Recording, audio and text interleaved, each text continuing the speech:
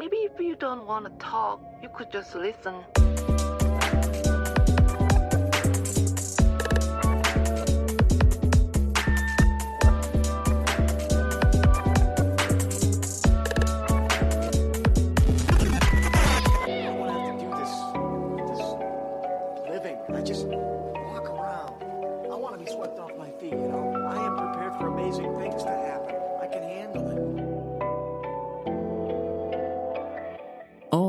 Right, lads, what is happening? What is happening, guys? I am Mal Foster, and you are listening to Dimed Out Season 2, Episode 3, the first episode of 2021. Now, whether this is a brand new start in a brand new year for you, or you are continuing the greatness that you finished 2020 with, this is an episode that is going to kick things off right. Yeah, we ain't dicking about here, gang. We are not dicking about. We're coming out the gates and we are coming out swinging for this new year. Whether you are maybe feeling a little bit lethargic from the festivities, from the holidays, it happens. But we're going to make that change. We're going to make that disappear. Like Tay-Tay, we're going to shake it off. Well, yeah, I did.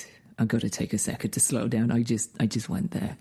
This episode, if you are feeling a little bit lethargic from Christmas, from the holidays, from the festivities, then this is an episode you definitely need to listen to. If you are looking to make some significant changes in your life, one way or another, this is something I think is going to be a great benefit. If you're just wanting to kick off the year right, it's the definite must listen. So this week, I am joined by my first guest of Season 2, and obviously the year. She is called Danielle Longo, also known as Danny, and she is a mindset coach. Now, if you are wondering to yourself, what on earth is a mindset coach? Don't worry, because I was as well. I had an inclination as to what a mindset coach was and what they did based on what I've seen her post and a little bit of what I've researched, but I wanted to kind of hear from her about what a mindset coach does and what a mindset coach could maybe do for you if you're looking to make some changes this year. If that is the case, and some of those changes are more of a physical nature, if you've got some physical or some exercise goals that you are wanting to accomplish and achieve this year, then there is going to be something towards the back end of this conversation that you are definitely going to want to check out. Yeah, especially if you're looking to embrace exercise, maybe for the first time or for the first time in a long time. Maybe it's not been your jam ever, but you're wanting to dive into it, but you are also maybe a little bit intimidated about where to start. Then, yeah, this is going to be something you definitely want to check out. But there's going to be more of that towards the back end of the conversation. To start with, we're going to dive into something that is, it's a little bit woo-woo, but it's also all kinds of wonderful, deeply fascinating, infinitely curious, and strangely enough, it is the sort of genesis, it is the origin point of how I ended up asking Danny to be on the show in the first place. But why continue to talk about it when you can experience it for yourself firsthand? So this is it. Let's get into it. This is me talking to Danny about so much cool stuff. Enjoy.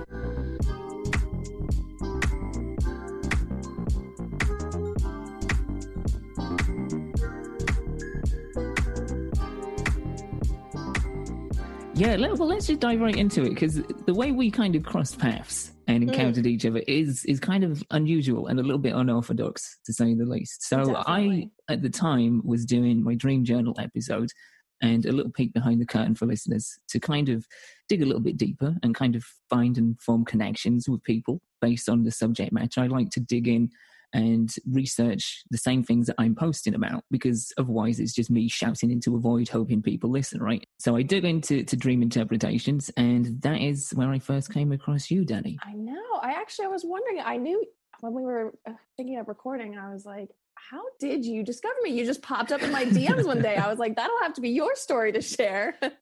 I wasn't sure if it was like a hashtag you found, but it was something along those lines. Yeah, I always tend to sort of try and dig a little bit deeper and find other people, and as I say, sort of form a connection based on the subject I'm talking about, because otherwise it is just me talking and it's not a conversation, it's not a dialogue. And goodness knows I've talked to myself enough over the years. I don't need to continue doing that. So yeah, we found that. And then I found that you really are quite into this. This is something that you've been sort of looking into, and well, you tell me. I'm presuming here. I'm being very presumptuous, but is this something that you have been looking into for a while? Yeah, definitely. That's why I was so thrilled when I got your message, because it's something I've been into for a long time, but I feel like not many other people are. You know, I don't know. I don't know that many people remember their dreams. I'm always shocked by how many people tell me, oh, I don't have dreams, or if I do, like, I forget them immediately.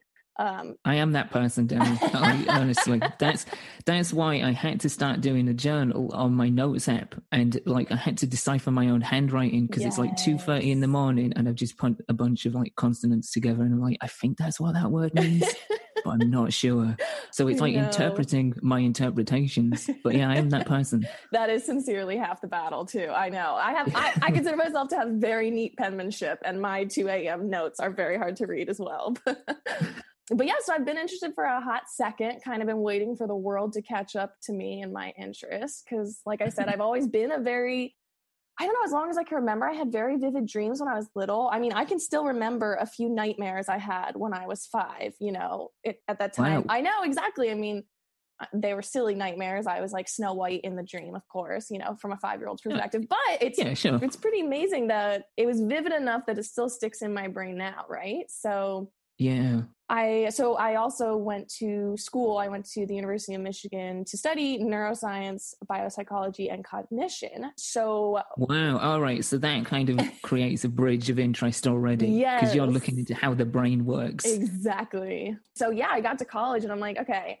Then you learn about Freud and his dream interpretation, which is just a bummer because I swear that's how this all got derailed and has turned into, like this terrible stigma that, any dream symbolism is just silliness. But so I started learning more psychology stuff, heard about the Freud thing.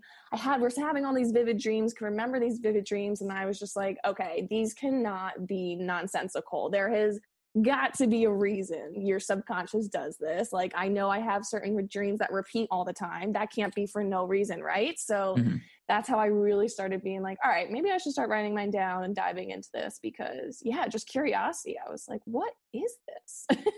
So how long have you been doing that? How long have you been like roughly keeping a dream journal?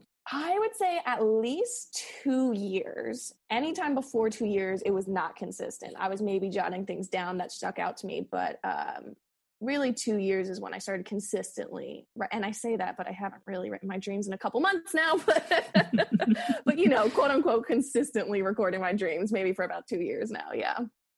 Do you feel like, because to me, it seems like it's, the brain is obviously like any other muscle. The more you use it, the stronger it gets. And to me, it kind of seems that way with dream interpretation and remembering dreams. Totally. I feel like as I've been doing my dream journal, I am getting past being that guy of not remembering my dreams. I am beginning to remember, even if it's just fragments, I'm beginning to remember a little bit more each time. Yep, exactly. And similarly, like you said, it's totally a muscle because, right? Like if you stop going to the gym, you lose that muscle mass. For example, I just told you I've pretty much stopped writing my dreams for the past couple of months. And the muscle weakens. You definitely don't remember as many details. Just this morning, I was laying in my half awake state thinking, okay, I had this dream, but I don't need to write it down because I'm rehearsing it. And so I'm going to remember. And an hour later, I'm like, I have no idea what those dreams were. So I do think writing it down is one of the biggest keys. It's underrated. It is. And I found from my experience, it works. And I don't do this nearly enough. It's something that I definitely want to start picking back up again once we cross over into the new year is journaling as a whole. So actually writing down your conscious thoughts, like your very deliberate ideas and interpretations. I feel like that helps enormously, but I also feel that there's a crossover there between dream journaling too, or at least I did when I was writing them down. It kind of helped me, as you say, like realize that it's not just nonsensical. It's not just a series of random images, but there is purpose there. There's definition behind what we're seeing. Mm-hmm. Oh, for sure. Yeah. I agree. I could definitely do some more regular journaling goals for 2021, right? But I think that's been the coolest part of keeping the journal is you start to realize you have your own specific symbols that reoccur in your life. And it becomes really cool when you can look back and be like, wow, like this is now my own personal little symbol that I can use to track my own mental state. So for example, for me, I realized I really often have dreams about water, about like being on a boat in the middle of water, about swimming in water, just so many dreams. I'd say at least once a week. And we're talking about dreams I remember, let alone all the millions I'm having I don't remember. Right. But after a while, I was like, why is this a thing? Why do I always dream about water? And as I've gone back and look at the different states of the water and what I was going through at different times in my life, the fluidity of the water or the turbulence within it is always a reflection of how I'm emotionally doing at that time. You know, now when I wake up and I had a dream about water and the water was really calm and it was a beautiful sunny day, I can wake up and be like, sweet, we are chilling in my subconscious today, you know? But if I wake up and there was a big stormy night, then, you know, I know I need to maybe do some more meditating that morning, ask myself what's going on. Do I have any fears here? Do I have anxieties for this week? So yeah, just being able to pick up on your own little symbols like that can be really rewarding, I think, about the practice. That's really interesting because you're not just picking up symbols, but you're picking up like different states and temperaments of symbol. Because as you say, water is obviously a reoccurring thing that you've had in your dreams, but it's in different scenarios and it's at different sort of velocities, going from like chill, stilled water to, as you say, stormy. It's interesting that you're having these sort of these totems and symbols appear in different various states. It's kind of cool. Do you feel like the dreams that you've had recently, well, since you've been kind of more in tune with what it is that you're dreaming about, do you feel like they are a pretty accurate subconscious representation of things? Do you feel like you can actually clearly interpret what they mean or what they sort of correlate to? That is definitely also a muscle you can learn to flex, right? Because as I was reading my old dream journal before this podcast, and I was like, wow, my interpretations used to suck. They just I jot down what I think a symbol means, and I wasn't really connecting the different symbols to each other. And I think that's something that you kind of start to intuitively get better at, right? You start to know your own personal symbols more. And I do think a large part of it now is intuitive. I just kind of sit and think about the different symbols and I kind of ask myself, how do these fit together? I don't quite get it here. And it's kind of like when you're meditating, I just kind of let myself sit until the right combination of the symbols comes to me, which is a very wishy-washy way of explaining that. But no, I get that. Right. I mean, yeah, it's just all becoming more familiar with, I guess, your subconscious self, right? And as you become more familiar with that, you get better at understanding its language, right? Yeah, absolutely. And do you feel like that it's helped you kind of get a better understanding of not just the state that you're in consciously in your waking life, but of you? Do you feel like it's kind of given you a better understanding of who it is that you are as a person? Oh, I love that question. Yeah, I would definitely say so. It has made me more aware of certain fears and things than I. Oh, okay. Interestingly, so I have a major fear of airplanes. And this year specifically, I've had a ton of dreams where I'm just always in an airplane. And this sounds so morbid, but I've had so many dreams where the plane crashes. And at first I was like, what is happening? You know, and I was a little bit worried. I was like, what does this say about my psychological state that I keep crashing my own subconscious plane?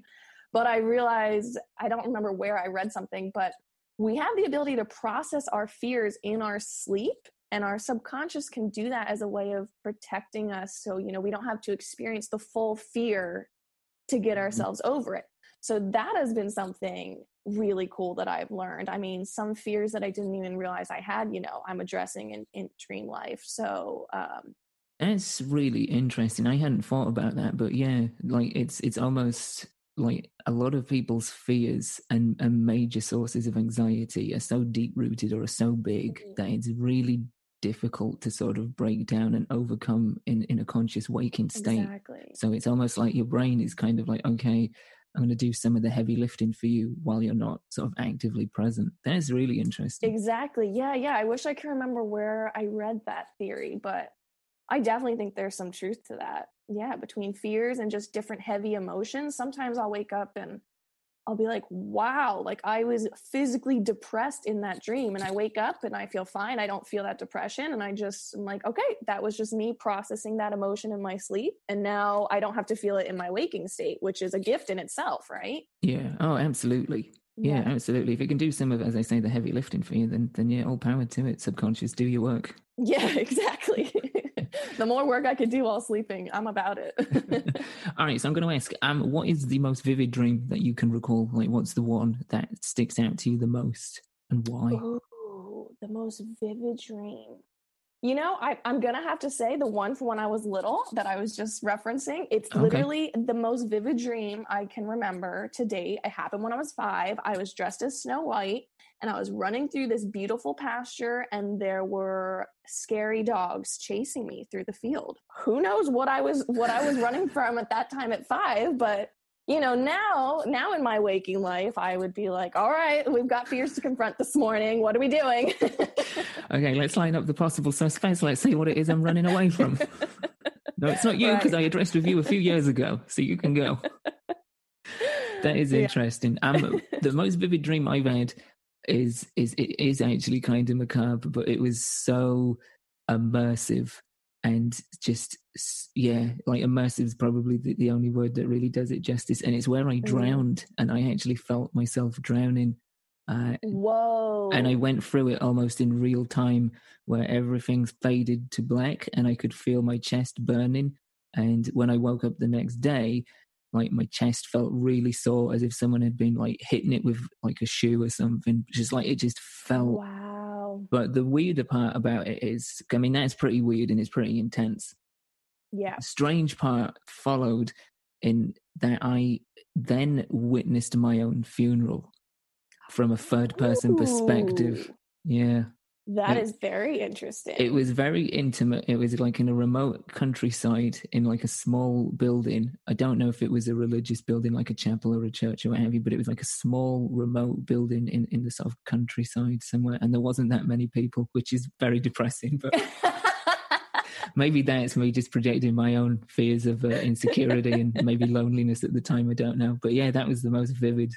Do you remember how you felt at being at your own funeral? Did you have an emotion while you were there? Do you know something? I actually don't have much emotional memory from it. It's more the imagery of it than I actually remember. I don't recall if I felt a sense of relief or if there was a sense of melancholy.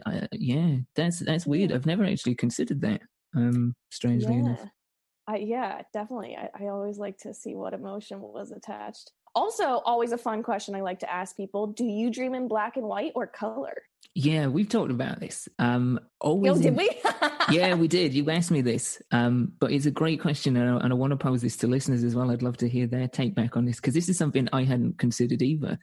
But I always, from what I can tell, dream in color. Never, ever have had a black and white dream. I can only remember one black and white dream, and I couldn't tell you what was in it. I just remember waking up that morning and being like, well, that was sadly gray.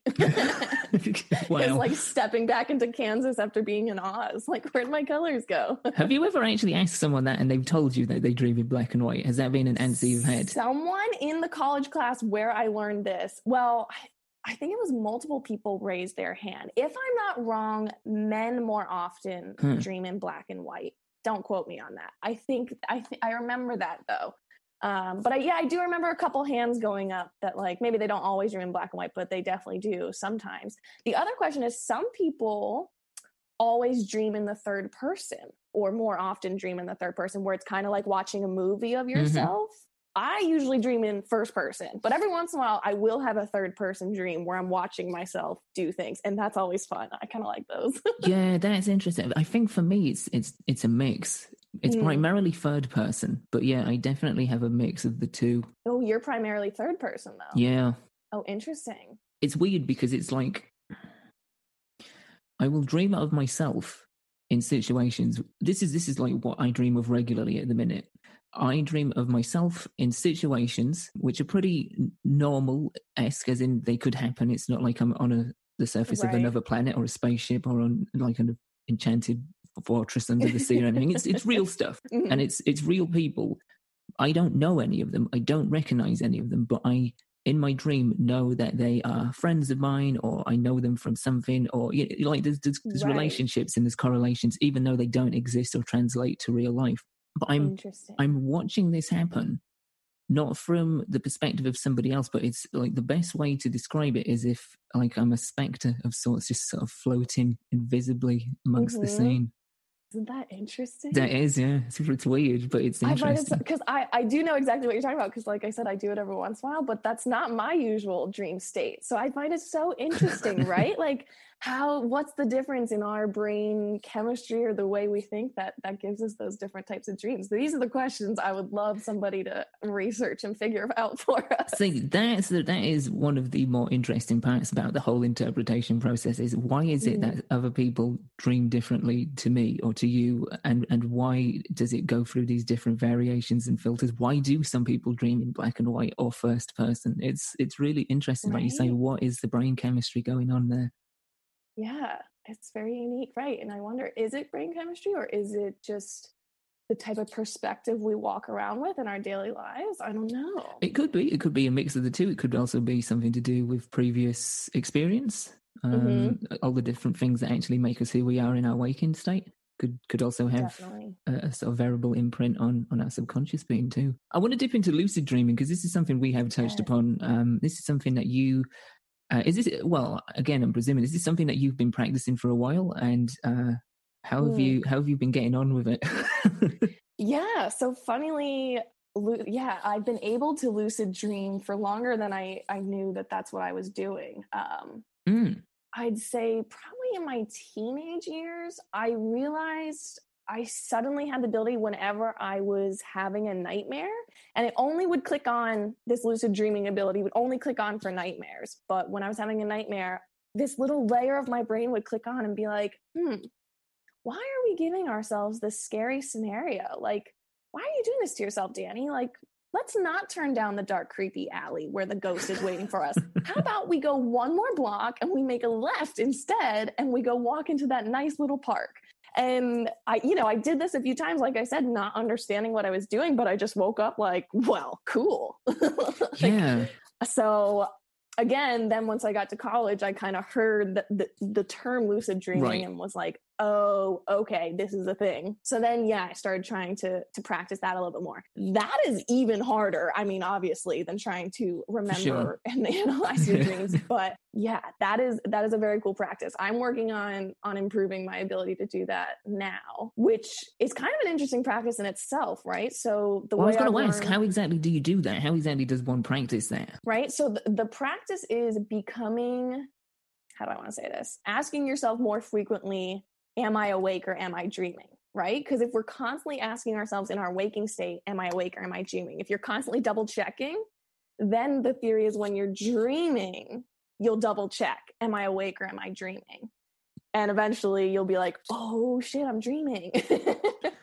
But surely that leads to just like two answers. You ask yourself that and you either respond with I'm awake, and that is like me, like now I know that I'm consciously awake, and if I were to ask myself that, I would get the straightforward answer of no, you're awake. If you're to ask yourself that whilst you are dreaming, surely that's just an empty answer to the question, or is it not? Not if you're reaching that lucid dream state, because it's hard to explain, but there's like a little layer of your brain that clicks on while the rest stays asleep and is able to say, for different reasons, no, I'm not awake. One reason that I have found to cue me is you often can't read words on paper in a dream. So if you're dreaming, if I've tried to read something before and it's completely blurred, and that has clicked on a little signal to me that says you're dreaming now. And so then I'm able to look around the dream and say, what do I want to fuck up around this place? Because now I'm in a dream world. What do I want to do now that I'm here? The hard part is, for a lot of us, and here's the major practices, right? Once you say, okay, I'm dreaming, not waking yourself up out of excitement that you just discovered you were dreaming. Because like there's... So that's the because I imagine just like the actual mental reward of realizing that just stimulates so much sort of adrenaline. Just so much elation. Yeah, just like, I did it. So being able to read is a clear sign you're awake. If you can't read, you're sleeping. That's interesting. So that's like a little tell for the standby portion of your brain. That's one of the biggest tells. The other tell, and the other reason for getting good at dream journaling and starting to pick up on your own dream signals, is you know, for example, I know one of my dreams that I commonly have is being in an airplane, right? Like this is something I always dream about. So now when I'm suddenly in an airplane, that cues me off. Like, most of the time when I'm in an airplane, I'm dreaming. So am I dreaming in this airplane? So that's kind of an advantage to starting to pick up your own dream signals. Like if you always wear this one pair of shoes in your dreams, okay, if you see that pair of shoes, ask yourself, am I dreaming? And then, so yeah, picking up on symbols, seeing if you can read. And the last trick, which I haven't gotten this one to work for me yet, but this is the one I'm trying to work on now, is constantly throughout the day in your waking life, as often as you remember, try doing things that are impossible while awake, but not while dreaming. So one check you can do is trying to push your finger through the palm of your hand. Obviously not going to work while you're awake. Right. Yeah. But you hope not. The theory is one of these times I'm going to do it and my finger's going to go through my hand and I'll say, oh my gosh, I'm dreaming. Dude, this is so trippy. I know. It's so cool though. It's so cool to kind of realize that there are tells and that you can actually read the scene, as it were. And I suppose, as you say, with journaling, you kind of get to recognize sort of symbols and items and totems that appear and have sort of regular presence. So if you can kind of be mindful of what those things are, I guess in your waking state, you're more likely to recognize them, I suppose, in your dream state. Yeah, that's weird, but it's the good kind of weird. That's the theory. Wow. All right, so a question for you, seeing as you actually have done some education based on the brain and how it works, and we're talking about dreams, do you feel like we dream basically as a product of what our brain is doing, or do you feel like there's something else to it? Because I'm going to kind of tie into something in a little bit, but I find it interesting that some people interpret dreams as being purely a sort of psychological product. Other people deem them to be sort of, I guess, the phrase that would probably be best used would be like celestial transmissions of sorts. Like it's out of our body, out of our mind. It's from a different plane or a different source. What is your stance on that? Both. I think it can be totally both. I think it's like meditating, right? Like there's so many different levels you can take that to. There is meditating where you're just counting your breath to calm yourself down. There's meditating where, you transcend this realm and your, spirit goes and communicates, right? Like you say, with celestial beings or whatever. So that's not something I'm able to do yet, but we know people are, if you choose to believe. I love the fact that you use the word yet. I love the optimism. Like that's a 2021 goal right there for you. Yes. So yeah, I definitely think there are multiple levels, and that's the benefit of practicing this stuff. And exactly, that's why I use yet, because I plan to keep building upon my dreaming abilities. And I have experienced some psychic dreams, and I do believe I have experienced one dream where celestial beings visited me in that dream. Wow. So I've definitely seen both things happen. I think it's the type of thing where just the more aligned and attuned with the universe you become in your waking life, you get rewarded with even more in your subconscious sleeping state, right? Because if you're becoming more open on this conscious level, imagine how open you're becoming on your subconscious level, right? So I just think the more you're open to the stuff, the more you align and you're working towards that in your waking life, the more you can see these higher and cooler levels of dreaming happen for you, right? Yeah, for sure. I asked this because you put out a recent post about science and spirituality. And on the surface, these are two very different schools of thought. But are they? That's what I'm beginning to question. And it seems like from based on what you put in that post, that you found, or you're in the process of finding a sort of middle ground between the two. So, totally. Yeah, I wanted to kind of just probe into this a little bit, because they do often get separated and sort of distanced because, as I say, on the surface, they are very different schools of thought. But ultimately, I feel like there's potential for them to possibly be like two sides of the same coin. Yeah, I completely agree. I think specifically science and spirituality can be two sides of the same coin. I think where people get confused is I don't think science and religion are two sides of the same coin.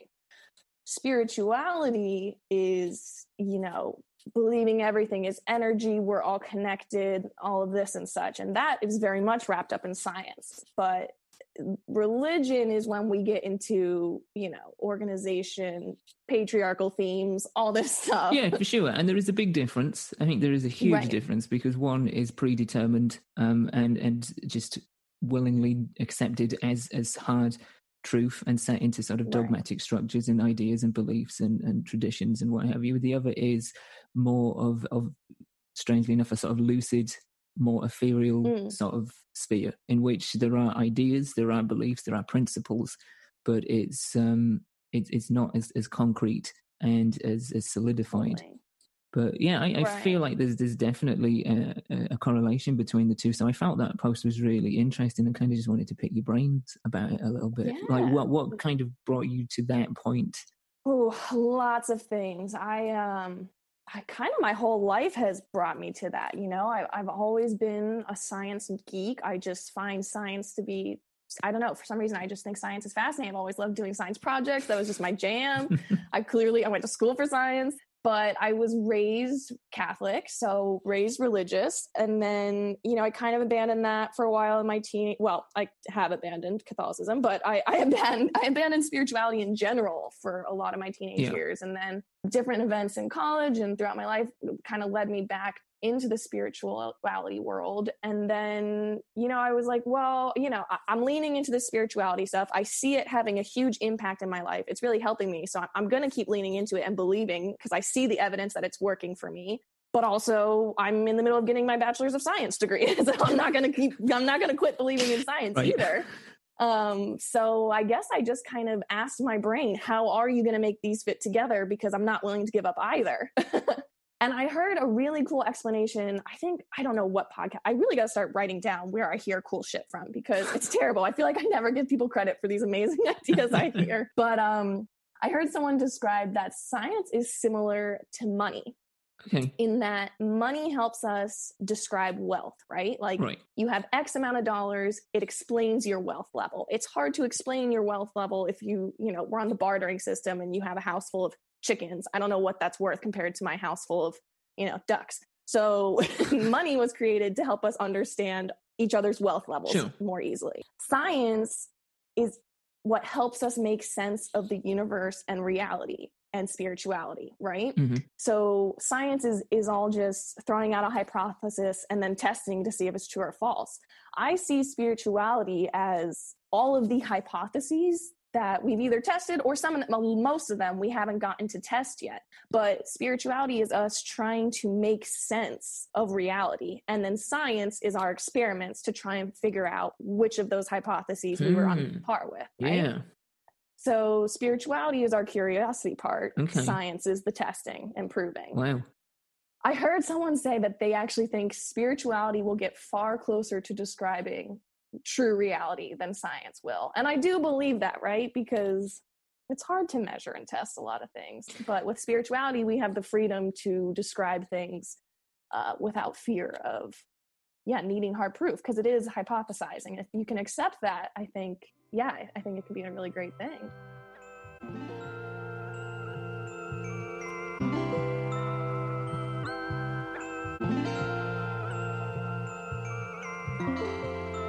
So you, by your trade, are a mindset coach. Yes. Okay. So I'm going to ask the very layman question, partly for myself, but also for anybody else who might not know, because I always like to take that approach. I don't like to just assume everybody knows what everything is. It's always good to start on the ground floor. So I couldn't agree more. Yeah. What is a mindset coach exactly? Yeah. So for me, at least, mindset coaching is someone who can help open up new perspectives and rewire the programming that is currently controlling your brain, and helps you figure out, the best version of that programming that you can rewrite so that you can become your best, fullest self.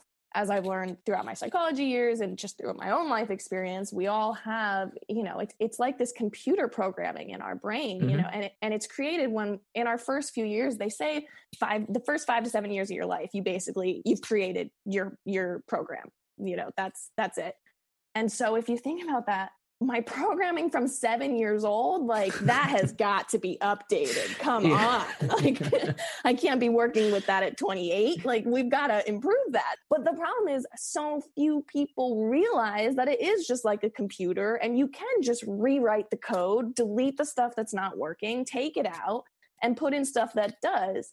And I think when I realized that it is so interchangeable, I just wanted to help so many more people do that. Because I was like, oh my gosh, how many of us are out here just letting this programming run our lives, beating ourselves day after day, saying, you're not enough, you're not doing enough, do more, feel insecure about this, when we could be out here rewriting it into a program that builds you up and tells you you're great and go for it and go kick butt today, So I guess it's both.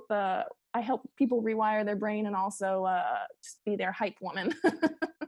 See, I like that. What I want for this show primarily and what I'm about now at this stage in my life is building people up and not tearing them down. Yes. Because I think we do as a general collective, as a species, we do enough of that. And we've done enough of that for centuries. Right. And it's kind of about time we started sort of helping people upwards and not sort of pushing them down like crabs in a barrel.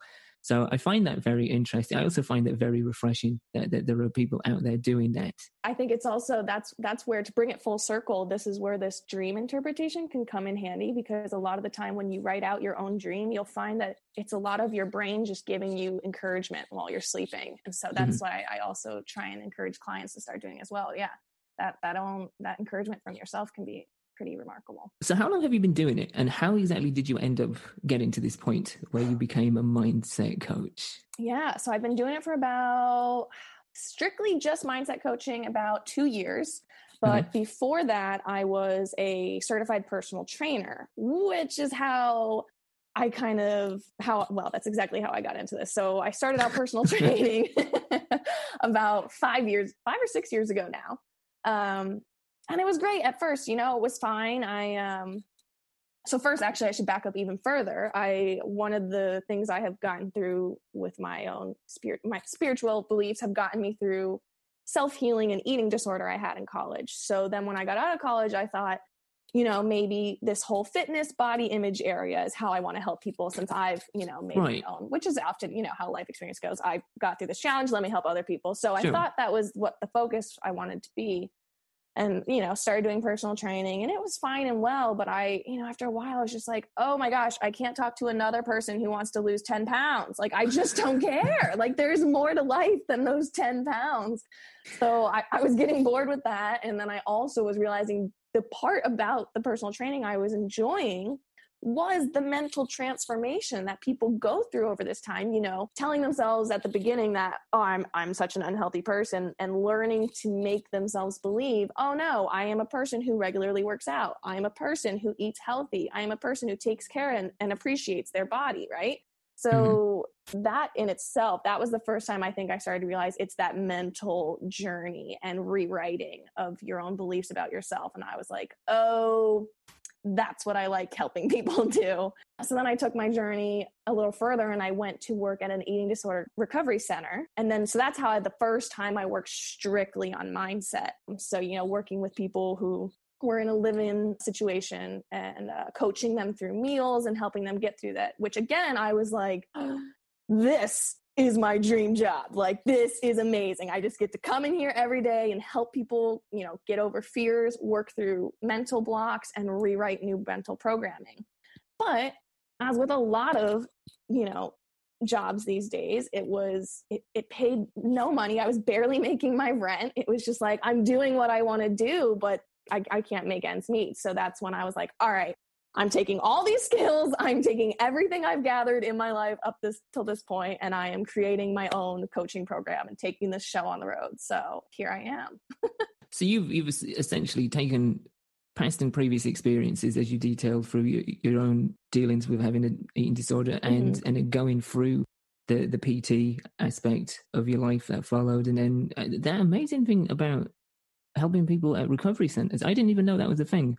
So that's really cool. I suppose it makes sense, but it's one of those things, I guess, unless you've actually, like so many things, unless you've experienced it or someone that's experienced it, you're kind of ignorant to the fact that these resources are available. But I think that's great to know and be able to put that out there.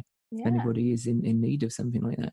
But you've taken these experiences, you've taken these trajectories, and you've kind of created this culmination of what you're doing now. Totally. Yep. That's nice. I like that a lot. You've been doing it for 2 years. 2 years. Yep. Do you feel like you're getting the satisfaction that you're after in terms of like what you weren't getting strictly as a PT? Do you feel like you're getting more of that now with what you're doing?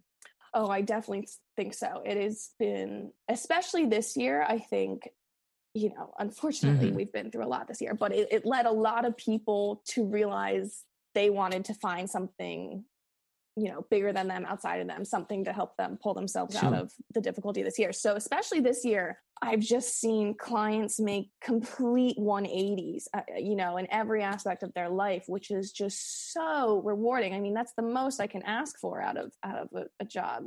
I've seen a client reduce their anger levels so much that their marriage is now a very happy marriage, whereas it was having, right. So for me, that's like, wow, here I am just working on one person's mindset. But that's been cool, is to see how my helping one person is affecting everyone around that person as well. And that has been a really cool process to watch blossom.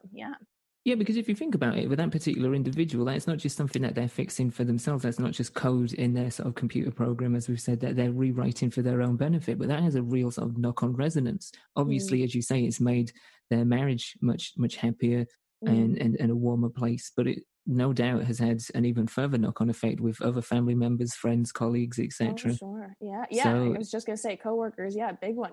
That client even mentioned to me their coworkers have made comments saying they seem so much happier. So that is a very rewarding experience. I could not ask for more from a job, So, yeah, it does seem like it's something that comes with a great deal of personal satisfaction. A lot of work, no doubt, because you are having to dig into some pretty nitty-gritty areas with some people. And I guess every case is different. Some people come with less baggage than others, but, that's just how life is, I guess. But, yeah, the amount of personal reward, I imagine, that you get from seeing the results and just seeing yourself, them actually making the effort, like the attempt, is something that I've always, well, I say always, it's not true. Like the last, I want to say 5 to 6 years, the attempt is something that I've really gravitated towards, because we measure success in so many concrete, definitive ways. Usually it's numerical, but the truth is it's not as straightforward as that. There is great success in the attempt. Yes. So even if you don't see particular people reach points or reach them at certain speeds that they maybe wanted to, the fact that you're actually seeing people get to the point where they're willing to make a change, where they're willing to address in the first place that something's not quite right, that computer code isn't quite what it should be, or even getting to the point of realizing, as you said, the sort of software that you had at 7 years old doesn't fit you now.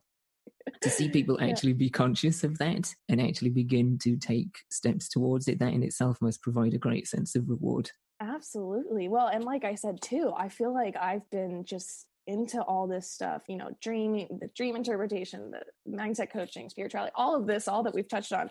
I feel like I was into it all way before it was cool. So I'm just pumped to see so many people glomming on and wanting to talk about this. And, people like you finding me in my DMs and us sending novels back and forth about this stuff. I'm just so excited to see this movement finally, happening. It's very exciting. One, because I finally have people to geek out with, but two, because I know how much it helped me improve my life. And if more people can find just picture all the lives that could improve. Yeah, absolutely. Right? And we've touched upon this off mic, but like it's difficult to share. And I think you have to be at a certain level. You can't rush or expect people to open up about certain things if they're not comfortable. They need to be comfortable themselves at that point to do that. But there is genuine, amazing things that can happen from it.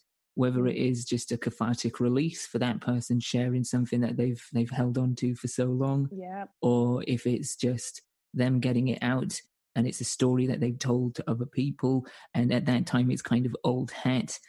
Recently for Human Amplified, which is another podcast, I wrote an article about my relationship with my dad, or my lack of a relationship with my dad, and that to me is an old story. Like I'm way beyond that. I've been past that for years.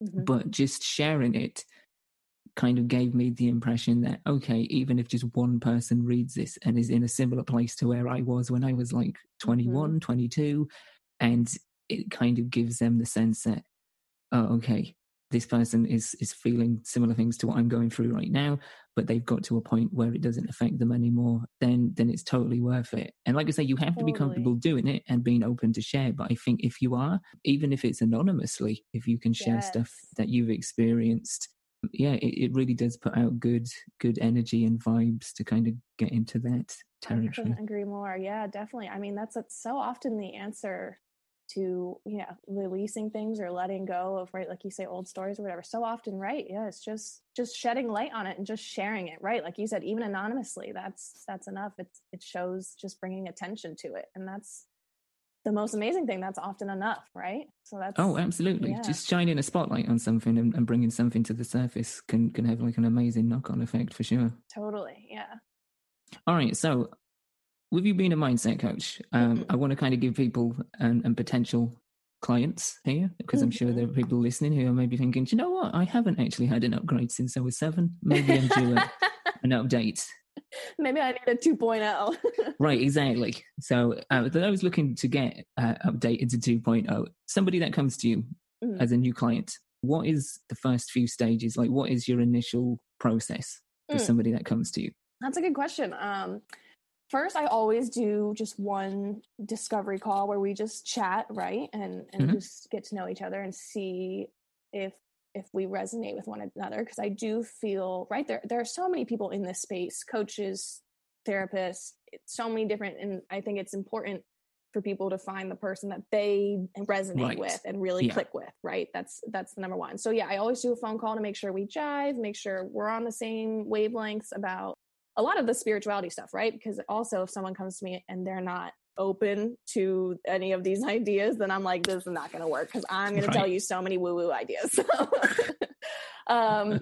yeah, we have that call. And then, if we're a fit, it's sessions are actually very chill, very relaxed, which is what I like about them. It's, clients usually for the first month, we meet every week while we're just working through some heavier things. And most clients, after 3 weeks, most clients come to me and say, let's start doing every other week to space it out, because they're starting to feel better. So those first 3 sessions, though, basically is just word vomit at me. What's going on? What's coming up? What's frustrating you, or what fears do you have? I think what can be hard to explain about this mindset coaching is it can cover such a wide range of issues, right? Oh, you can imagine. From being angry to, I've worked with entrepreneurs who are trying to build more business, and so they're trying to align with the purpose of their business and get more clients, to releasing past trauma. It just can cover so many ranges. So yeah, basically I just, ask, just word vomit at me. What's coming up for you? What's at the highest level of concern at this moment? Because I do believe our subconscious knows the perfect order to resolve each issue. Let's resolve this one first, and then we'll resolve this one, and then we'll resolve the bigger one that's buried underneath those two, so that we can get to this huge one buried underneath them all, right? So our subconscious knows that path that we need to follow, and it lets us know by bringing things into our lives that make those emotions surface. So if there's something I'm angry at that I really need to work through, maybe I stubbed my toe like 5 times this week, and by the 5th time, I'm like, what is going on? I need to talk about it, right? So those are the issues, the things that are reoccurring, the things that my clients notice they really need to address. First and foremost, I just, like I said, word vomit. And then we come up with I kind of have 2 halves of my coaching. One is very just like on a physical level. It's mostly psychology based. A lot of my work is based in CBT, which is cognitive behavioral therapy, which is doing different activities to, literally retrain your brain to make new associations, right? So that's where the programming comes back in. And then the other half of my coaching is the spirituality piece, where I am in alignment with the universe and my spiritual guides. And because I'm aligned, I can help bring my clients into alignment so that they can be receiving more of their own intuitive guidance from their guides. So it's kind of this spiritual hand holding on a higher level. And then on a physical level, you know, I'll send you home with homework about things to journal about, or questions to ask yourself, or maybe affirmations to say in the morning, or a gratitude practice, depending on what it is you're needing help with. So yeah, it's kind of this, there's a higher level happening, and then there's just this very physical on paper level as well. So that's interesting. So you send people home with tasks to do, and that's, I guess, a way of making them sort of self-sufficient with their own sort of conscious behaviors. So it's not just a case of coming to me and I will give you a cure-all and I will make everything happen. It's like, you've got to make this happen for yourself as well. And Absolutely. The way you can do that is by trying these things. And it might not work for you. You might try that and it might not be your jam. You can do that thing. It might not stick. Right. But these are things that you can kind of work, like pretty much like life. You can kind of just work through it and see what happens. But you've got to do things for yourself as well. Exactly, which so few people realize, but yeah, once they do realize it, exactly. So yeah, I think the way I like to explain it is, I've been through so many dark times in my life already that I have built up quite the toolbox full of all these random tools and weird size Allen wrenches and spare light bulbs. So I'm just ready to hand them out. You know, I mean, this is all stuff that people can do on their own. You know, it's just like working out. There are thousands of workout programs you can go download for free and go to the gym. Well, not now because of COVID, but you know, there's thousands of programs you can start doing immediately, but you hire a personal trainer because that person has the shortcuts, right? So same thing for mindset coaching. You can read all the self-help books and you can read the blogs. All this information that I'm going to give my clients is out there for free. Right. I just know the shortcuts and which ones seem like they would go well with you after talking to you, right? So, but you also seem to be a soundboard for them as well. So they will go and they will do these things, they will try them and see if it works, and they will go through these exercises, read this, read that, but they will come back to you with progress, and you can kind of, it seems like, fine tune things. And as you say, you've kind of got the toolbox. So if one thing doesn't work for them, you'd be like, okay, I understand why that didn't work. Maybe try this. Absolutely. And it's kind of like, to me, it seems, and again, coming in from a layman's point of view, but the way you described it seems like it's very much a collaborative process. Definitely. Oh, I love that description. That is very accurate. Definitely. Yeah. And yeah, I think that's why, like you said, when, you know, the goal is not to be someone's coach forever. My goal is to teach you these tools so you can leave me and apply them for the rest of your life. Because once you know the tools, you can handle any obstacle that comes your way, right? You just pull out one of your tools. Yeah, I think that's the best part of the collaboration. Yeah, is building someone's toolbox to have the right tools for them, right? Yeah, and that in itself must be kind of rewarding as well, actually getting to work with different people, and different people that have come with different experiences, different issues, I mean, you get to see the change, you get to see the progress, you get to see, as we said, the attempt, but the actual collaboration, working with these different people, must be kind of rewarding too, I'm guessing. Absolutely. Super rewarding. And I mean, honestly, I'm just a curious cat. I swear that's what's going to kill me in life. But I love hearing just the different goals people come to me with. Like, I've been shocked sometimes, just like, wow, that sounds fun. Like, all right, let's get there. So it can be very fun in that regard too, just the number of people you meet in different walks of life. Do you get people come with like really ambitious goals where you just, at first glance, you're just kind of like, oh, okay, are you sure? You know, I've never said, oh, are you sure? But I have a few times, if they're so ambitious, I have gotten nervous myself, like, oh gosh, like, can I get you there? Okay. And then it's nice. It's a little bit of a challenge for me too, right? And how are my coaching skills? But I hope I get one eventually where it will make me shake my head. But those are the ones that you really do relish. Those are the ones that you will want, because it's like, okay, this seems like it's an absolute mountain. But you know what? I feel like with your enthusiasm, your openness, my know-how, I think we can get there. Yeah, right? And like you said, what a fun collaboration and little team. All right, I want to jump into 305 certified, because this seems like so much fun. Oh my gosh. At some point, I am going to take a class. But what is it first and foremost? 305 is a 45-minute dance cardio workout disguised as a dance party with easy to follow dance moves and a little bit of toning in the middle of the class. But it is super fun. I love everything that the company stands for. So I discovered it in the middle of quarantine. My sister lives on the other side of the country in Washington, D.C., and I'm in Seattle. So we have not gotten to see each other a lot. So she found these classes and they were doing them online this year. So my sister and I would Zoom each other and we would take these dance classes together. Yeah. Across the country. Awesome. So yeah, they were so fun for me. I just decided, and I used to be a personal trainer, as I talked about. I thought these company visions, I was like, they just align so perfectly with my own personal beliefs that I thought, all right, this is a reason for me to get back into fitness. They're just all about, building confidence. Their motto is make sweat sexy, just, just to have fun and let loose and love yourself and accept yourself, no matter how bad your twerking abilities are, and mine are pretty bad. I'll just tell you now.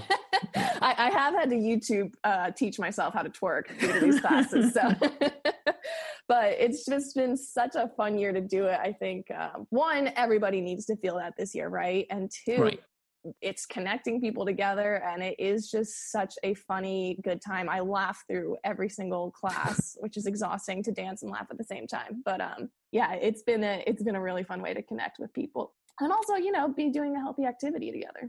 Right, exactly. And I think anything that is described as a dance party disguised as something else is what isn't there to love about that? Am I right? Come on. That's an invitation all of its own.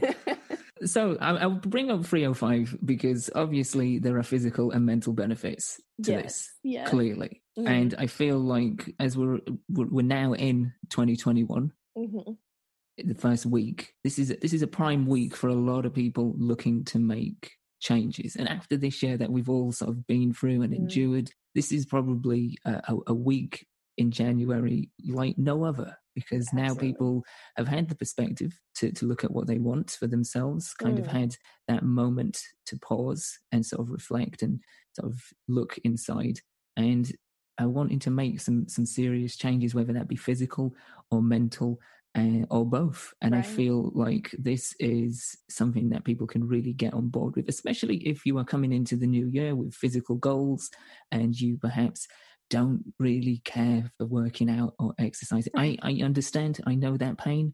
I'm personally not one of those people. There are days of the week where I absolutely am, and I'm just like, I do not want to do this whatsoever, so I'm not going to. But there are some people that just don't really care or can't just sort of gel with traditional physical activities. And to me, this seems like a fantastic alternative for people that are wanting to get a little bit more active, a little bit more physically present and motivated, but without feeling like they have to invest in a set of dumbbells or a whole bunch of equipment. Yeah, absolutely. Plus, I feel like, this is a little bit of a pat on my own shoulder, but I feel like I have so much high energy and just love and light to share that's why I love these 305 classes, because I literally get the microphone and I just get to scream my positive encouragement at a Zoom room full of people. So I love when people come to my class and I tell them to come and get their, weekly power charge from my energy from the class. So how can people get involved with 305? How is this something that they can throw into their calendar for the new year? Yeah, absolutely. 305 specifically, you can go to 305fitness.com. My personal mailing list you can sign up for either on my website or through my Instagram. My website is just dannilongo.com, nice and easy. And then my Instagram, you just add a little hello. I'm at hello Danny Longo. But so there are spots to sign up in both those places. And these are places that people can find you and your mindset coaching as well. Absolutely. Yep. All my info, those places. Excellent. So there you go. If you want to get involved, whether it is with Danny's supercharged, energetic 305 dance parties in disguise, or you are looking to upgrade your mental software for the new year, which, I think we could all do with an upgrade in one way or another, then that's the place to go and check it out at those places. I will, of course, throw in links to all these things in the show notes, which you can find at dimed-out.com. So if you've missed those, don't worry, they'll be there, and I'll also be putting them out on social media as well. Danny, it has been an absolute joy having you on. You did bring the energy I was just hoping for, and then some. Yeah, thank you for coming. Thank you so much. I'm so appreciative you asked me to be on, and likewise, this was such a fun conversation. I've totally enjoyed every minute of this.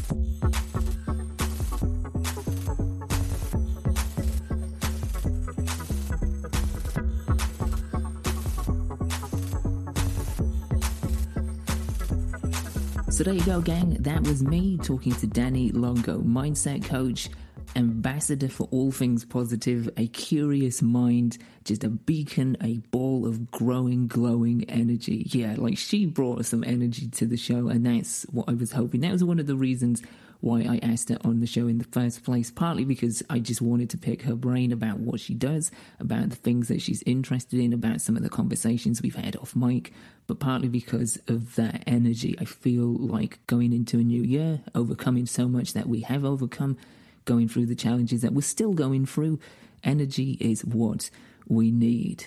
If after hearing this conversation you feel that Dani's energy and expertise is something that is going to be of a great benefit to you, and I believe it will be to many people, then yeah, go check her out at the links that she mentioned. If you missed them and you can't be bothered to rewind, don't worry, I will put them all in the show notes for this episode, which you can find at dimed-out.com. All the links to all of the stuff Dani is doing will be there, so yeah, go check them out. See if she's going to be a good fit for you for 2021. If not, just go see what she's doing, because honestly, she posts an infinite stream of fascinating, curious posts on her Instagram and social medias. It's lovely to see a curious mind out in the world exploring, because that's what we're about here, right? We're about the experience. We're about supporting each other, building each other up, and we're about exploring the vast world around us, the known, the unknown, and everything in between. Love to see it. Love to support it. Speaking of support, if you want to support the show, if you want to support Dimed Out, you want to get on board, make sure you never miss a single episode. The best way, the easiest way to support the show is to simply subscribe to the podcast. And you can do that by finding us wherever you get your podcasts from. Just click subscribe, and that's it. You show us a chunk of love, and you get each episode sent automatically to your device of choosing. Everyone's a winner, baby. That's no lie. If you want to show a little bit more support, and this is completely optional, it is not mandatory at all regular episodes will forever and always be free, but if you want to show a little bit of extra support, you want to go that extra mile, then we do have a Patreon account, which you can find at patreon.com/dimedout. It is one single tier, $5 a month, and for that $5 you get quite a lot. You get things like an extra episode, a live streamed Q&A/hangout session. You get access to the official Dimed Out Discord channel, where we talk about the show, we talk about topics that come up, we talk about whatever you want to talk about, really. If you've got ideas and suggestions for future episodes, you can throw them in there. You can help cultivate and shape the future of this show in that particular sandbox. But there's all sorts. Go check out the Patreon page. As I say, patreon.com/dimedout. It is optional. It is completely up to you, but it's there if you choose. If you don't, that's totally cool too. I still love you. Other than that, you can get in touch with me directly about the show or whatever you want to talk about over on Twitter or Instagram at @IamMalFoster. That is the place to go. And other than that, that's about it for this week. Next week, we have a fantastic, fascinating, compelling story. We're talking to the author Sapphire Gia about her new book, Survive. It's a memoir, and to be honest, it's way more than that. It is a gripping tale that is kind of unbelievable, but it's true. It's about her surviving in the Yukon wilderness as an 11-year-old for a week amongst awful conditions. Yeah, it's something you need to tune into, because it's a fantastic read. It's a compelling, unique, remarkable story. And I was fortunate enough to be able to sit down with Sapphire and talk to her about her experience as a child going through that, then putting it into a book and releasing that very personal story into the wild. Yeah, man, it really is something else entirely. But that is next week. You've got that to look forward to next week. This week, well, we're pretty much done. That's it. As always, thank you for listening. Happy New Year. Go check out Dani's stuff, see if she's going to be a good fit for your new year. And yeah, other than that, look after yourselves, look after each other. And until next time, keep it dimed out.